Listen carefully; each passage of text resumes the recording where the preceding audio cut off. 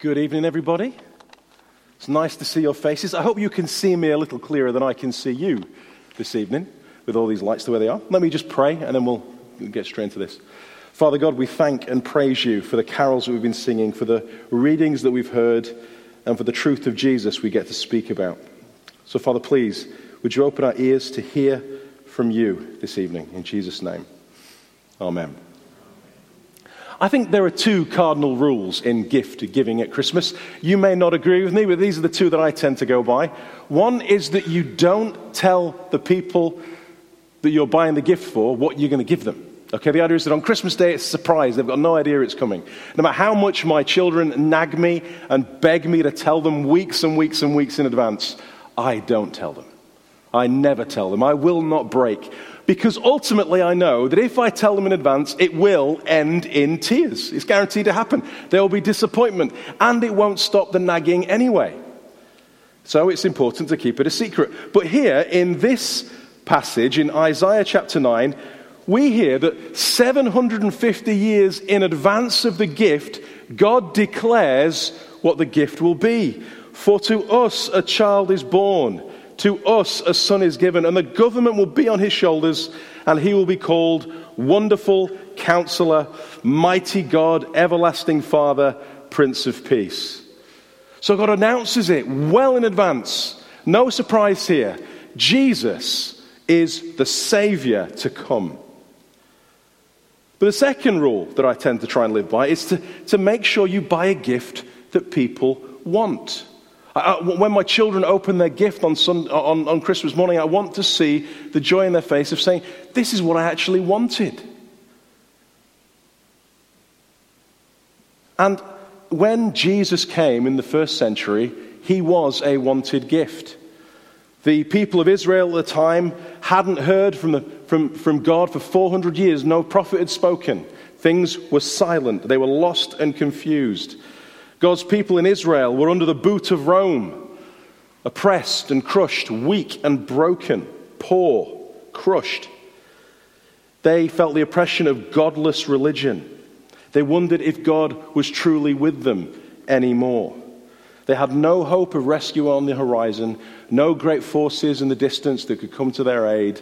If God didn't step in, there was no hope for Israel. So when this news came, when in the first century, I can imagine that the hearers of this, who were remembering this, would be hearing it with great joy. But that's probably not how most of us are hearing this message this evening. It's probably not the gift that we're hoping to receive on Christmas Day, the message of Jesus. And in fact, that places us much more in the hearing of the people that Isaiah originally spoke to. Because 750 years before the birth of Christ, Israel did not want to hear this message. Isaiah was sent to the people of Israel by God, while God knows that they're not going to listen. You see, the people of Israel, in this period of history, were doing quite well. Their GDP was up. The things were going quite well in their lives. Everything seemed to be, all the troubles seemed to be a distant past, and everything looked like it might go rosy in the future. And the people of Israel lived as if God didn't exist. Yes, they still had the temple that they kept nice and clean. Yes, they went to church whenever they could. Yes, they ticked the Christian box on the census every 10 years. But in reality, they lived as if God didn't exist. They didn't listen to his ways or his warnings. And the result is, they were truly in darkness. They were really in darkness. You see, the people in the first century who felt darkness were not really in as dangerous a position as Israel was 750 years prior. Because it's more dangerous to be lost in the dark and not to know you're there. And that's the position that Israel was in. And if we're honest, that's more like the position that most of us are in today.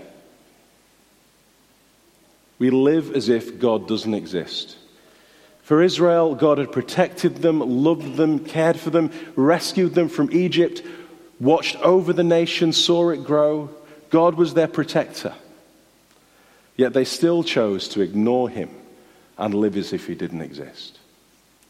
And for us, God gives us breath. He gives us food. He gives us home. He gives us prosperity. He gives us minds to think about him, to reason. And yet we still live as if God doesn't exist, as if he doesn't matter. And the great warning to Israel was found in chapter 8 of Isaiah. We didn't read it, but let me just read a couple of things that God said to Israel at this time. It says in 8:17 that God is hiding his face from the descendants of Israel. You see, they were living as if God didn't exist, and he was going to show them what life would be like if he doesn't. And later, at the end of the chapter, we hear these words: they will look towards the earth and see only distress and the darkness and fear and gloom, and they will be thrust into utter darkness. That was what Israel had to look forward to. And that's why they ended up in such a terrible state. But why did Israel listen? So why were they ready for Jesus in the first century? Why were so many people waiting for his return? Yet in Israel, nobody was at 750 BC. I think the answer is that we hear most clearly when we know we're in the dark. C.S. Lewis, the author of the Chronicles of Narnia and a great theologian, wrote these words: "We can ignore God, even in pleasure, but in pain insists upon being attended to. God whispers to us in our pleasures, speaks to our consciences, but shouts to us in our pains. It is a megaphone to rouse a deaf world." And maybe the reason we struggle to listen to God is that our lives just are not difficult enough. And if you are going through a dark time at the moment, then in fact, you know you need God's help. You know if he doesn't step in, then there's no hope for you. Then you are in fact in a very good position this evening. But if you're here this evening and you just think, well, all this stuff about Jesus is really nice, but I don't need him, then the Bible's warning to you is actually you are in the most dangerous position you could be in.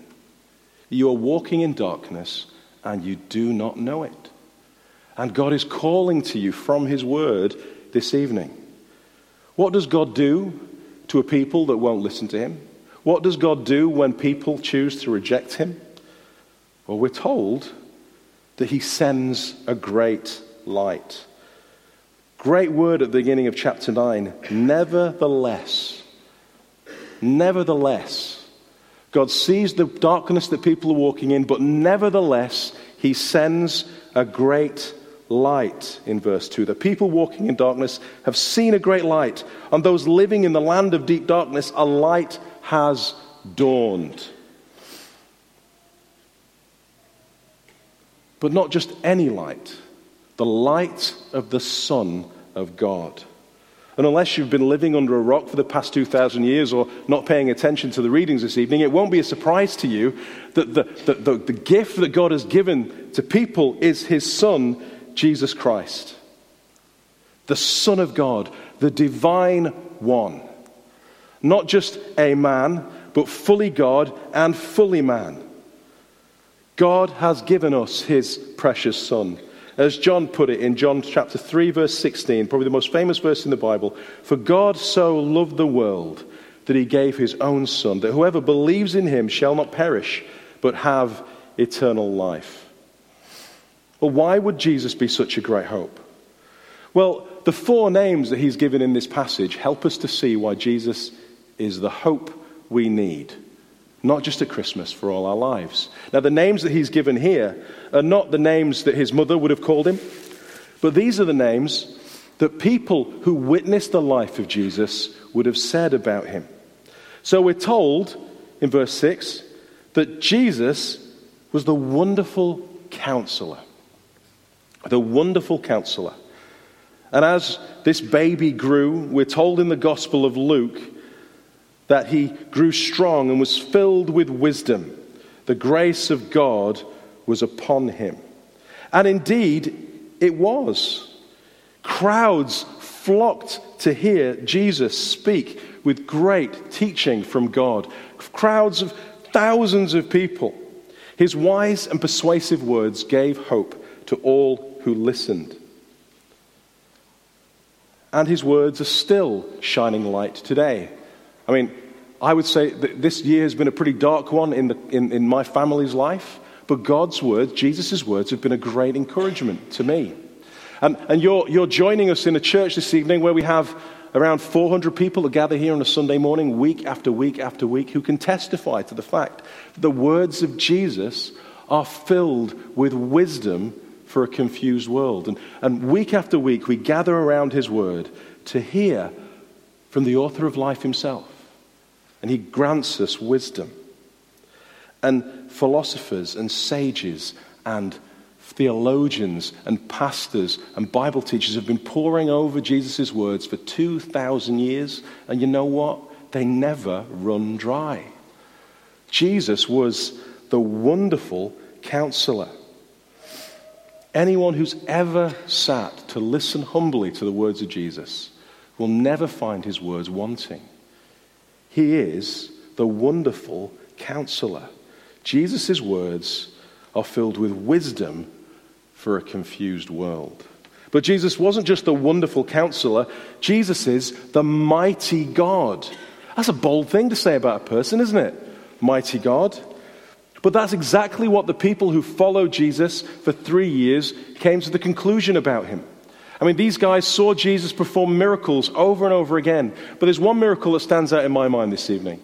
And that's that when these hardened fishermen that Jesus called were in the boat with him in the middle of a great storm, they thought they were going to die. They were terrified. And they cry out to Jesus. And Jesus stands up and he says to the storm, "Peace, be still." The storm stops. And they thought they were scared before, but now they're utterly terrified because one scarier than the storm is in the boat with them. And they say this word. They say this, "Who is this? Even the wind and the waves obey him." And it gets their mind to thinking, and they see Jesus perform miracle after miracle. They see him die on a cross, and they see him come back to life again. And Jesus walks with them and eats with them after his death and resurrection. And at the end of the Gospel of John, the disciples cry out, "My Lord and my God." What would it take for me to persuade you that I was God this evening? I guess it would take an awful lot. And you know what? I'm not. But Jesus, the people who were closest to him, the people that spent their lives with him, saw and believed that he was the mighty God come in the flesh to reach a lost world. So Jesus is the wonderful counselor, the mighty God. But we also see these words, the everlasting Father. The love of the Father revealed through the Son. In John chapter 14, one of the closest disciples said to Philip said to Jesus, "Lord, show us the Father. That would be enough for us. Reveal the Father to us." And Jesus' words to him, Jesus answered this, "Don't you know me, Philip? Even after all this, even after I've been among you for such a long time, anyone who has seen me has seen the Father." Jesus saying, look, when you see me, you see what the Father's like. I am the representation on this world of who God is. I'm God come in the flesh. You don't have to doubt. You don't have to wonder about the nature of God anymore. God has revealed himself to us in Jesus. Jesus is the eternal Father. Jesus brings the love of the Father to a hurting world. So he's the wonderful counselor, the mighty God, the everlasting Father, and he is the Prince of Peace. Jesus brought peace to this world. In a number of ways, one that's most important of all, but one you can see in the lives of his disciples. You know, he gathered the disciples to him and he picked out the 12 apostles. Now, amongst those apostles, there was a real mix of people. You see, Jesus gathered to himself hard-nosed fishermen. He gathered to himself anti-Roman terrorists. And along with them in that group, there were also Roman collaborators, tax collectors. Can you imagine these guys being friends, hanging out together, chilling out and relaxing, having nice conversations in the evening? No, everything in the world says these guys should hate each other. They should fight each other. They should kill each other. But no, because they came with Jesus, to Jesus, these disciples, these apostles, became the greatest of friends who would fight the good fight of faith their entire lives to the point of dying brutal deaths because they saw that Jesus was the mighty God and the everlasting Father. Jesus brought a band of people who shouldn't have been friends to become friends. And that's what I see in church every Sunday. People who should not be friends. People who should not be hanging out with each other, willfully spending time together on Sunday morning, but also throughout the week. Why? Because they've been brought into the family of God through Jesus. And they're experiencing that peace. You know, that is an amazing peace, and we shouldn't take it for granted. True unity in this world is found in Jesus. But there is a greater peace that Jesus gives as well. In John chapter 14, verse 27, he says this, "Peace I leave with you. My peace I give to you. I do not give as the world gives. Do not let your hearts be troubled, and do not be afraid." You see, Jesus has a peace to offer that is only his to give. The peace that he knows naturally that we don't know without Jesus. And that is friendship with God. As I said earlier on, we live as if God doesn't exist. And the result of that is we can spend eternity in darkness away from him. But Jesus, who dwelled in the presence of the Father for all eternity, comes, stoops to a manger, dies on a cross, so that the enemies of God can become his friends. So that those who are far away, enemies with the Father, can be at peace with him and know a peace that will last forever. This is the peace that Jesus brings to all who will come to him. Jesus is the wonderful counselor.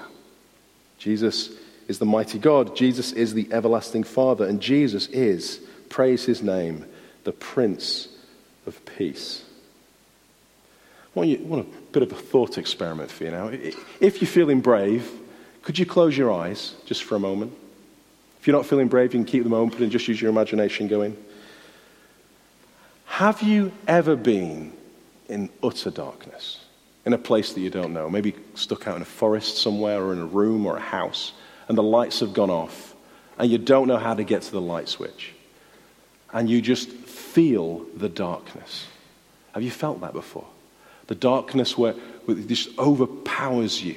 And you might be able to see a few shapes around the room, little things that can stand out. But all of a sudden, they're not coat racks or hangers. They're boogeymen. They're robbers. And fear starts to grip you. And your heart starts to pound. And the fight and flight mode kicks in. And you can't hear anything except the beating of your own heart. And it's terrifying.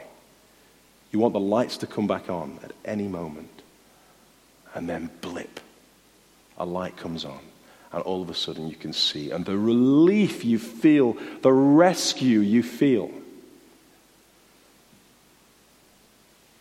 The people walking in darkness have seen a great light. On those living in the land of darkness, a light has dawned. You see, the feeling you would feel if you were lost in utter darkness and a light comes on, that feeling, that's how we're supposed to feel when we hear of Jesus. We're supposed to see this great light, and he is supposed to be our rescue, our hope, our joy, the one sent by God to be all these things for us and far more, far more. Until you see Jesus in this way, you do not understand the joy of the Christmas message. Jesus is the wonderful counselor who brings wisdom to a confused world. Jesus is the mighty God who fights for all those who are weak that trust in him. Jesus is the everlasting Father who brings God's love to close to a rebellious world. Jesus is the Prince of Peace, so that all who come to him will find peace with God that truly lasts forever. Do you doubt this? Then why don't you read through the Gospels of Jesus, the historical accounts of his life, and see that all these things about Jesus are absolutely true. The best thing you can do this Christmas is to, before him, lowly bend. Will you do that? Will you come to Jesus? Will he be your light this Christmas time? Thank you.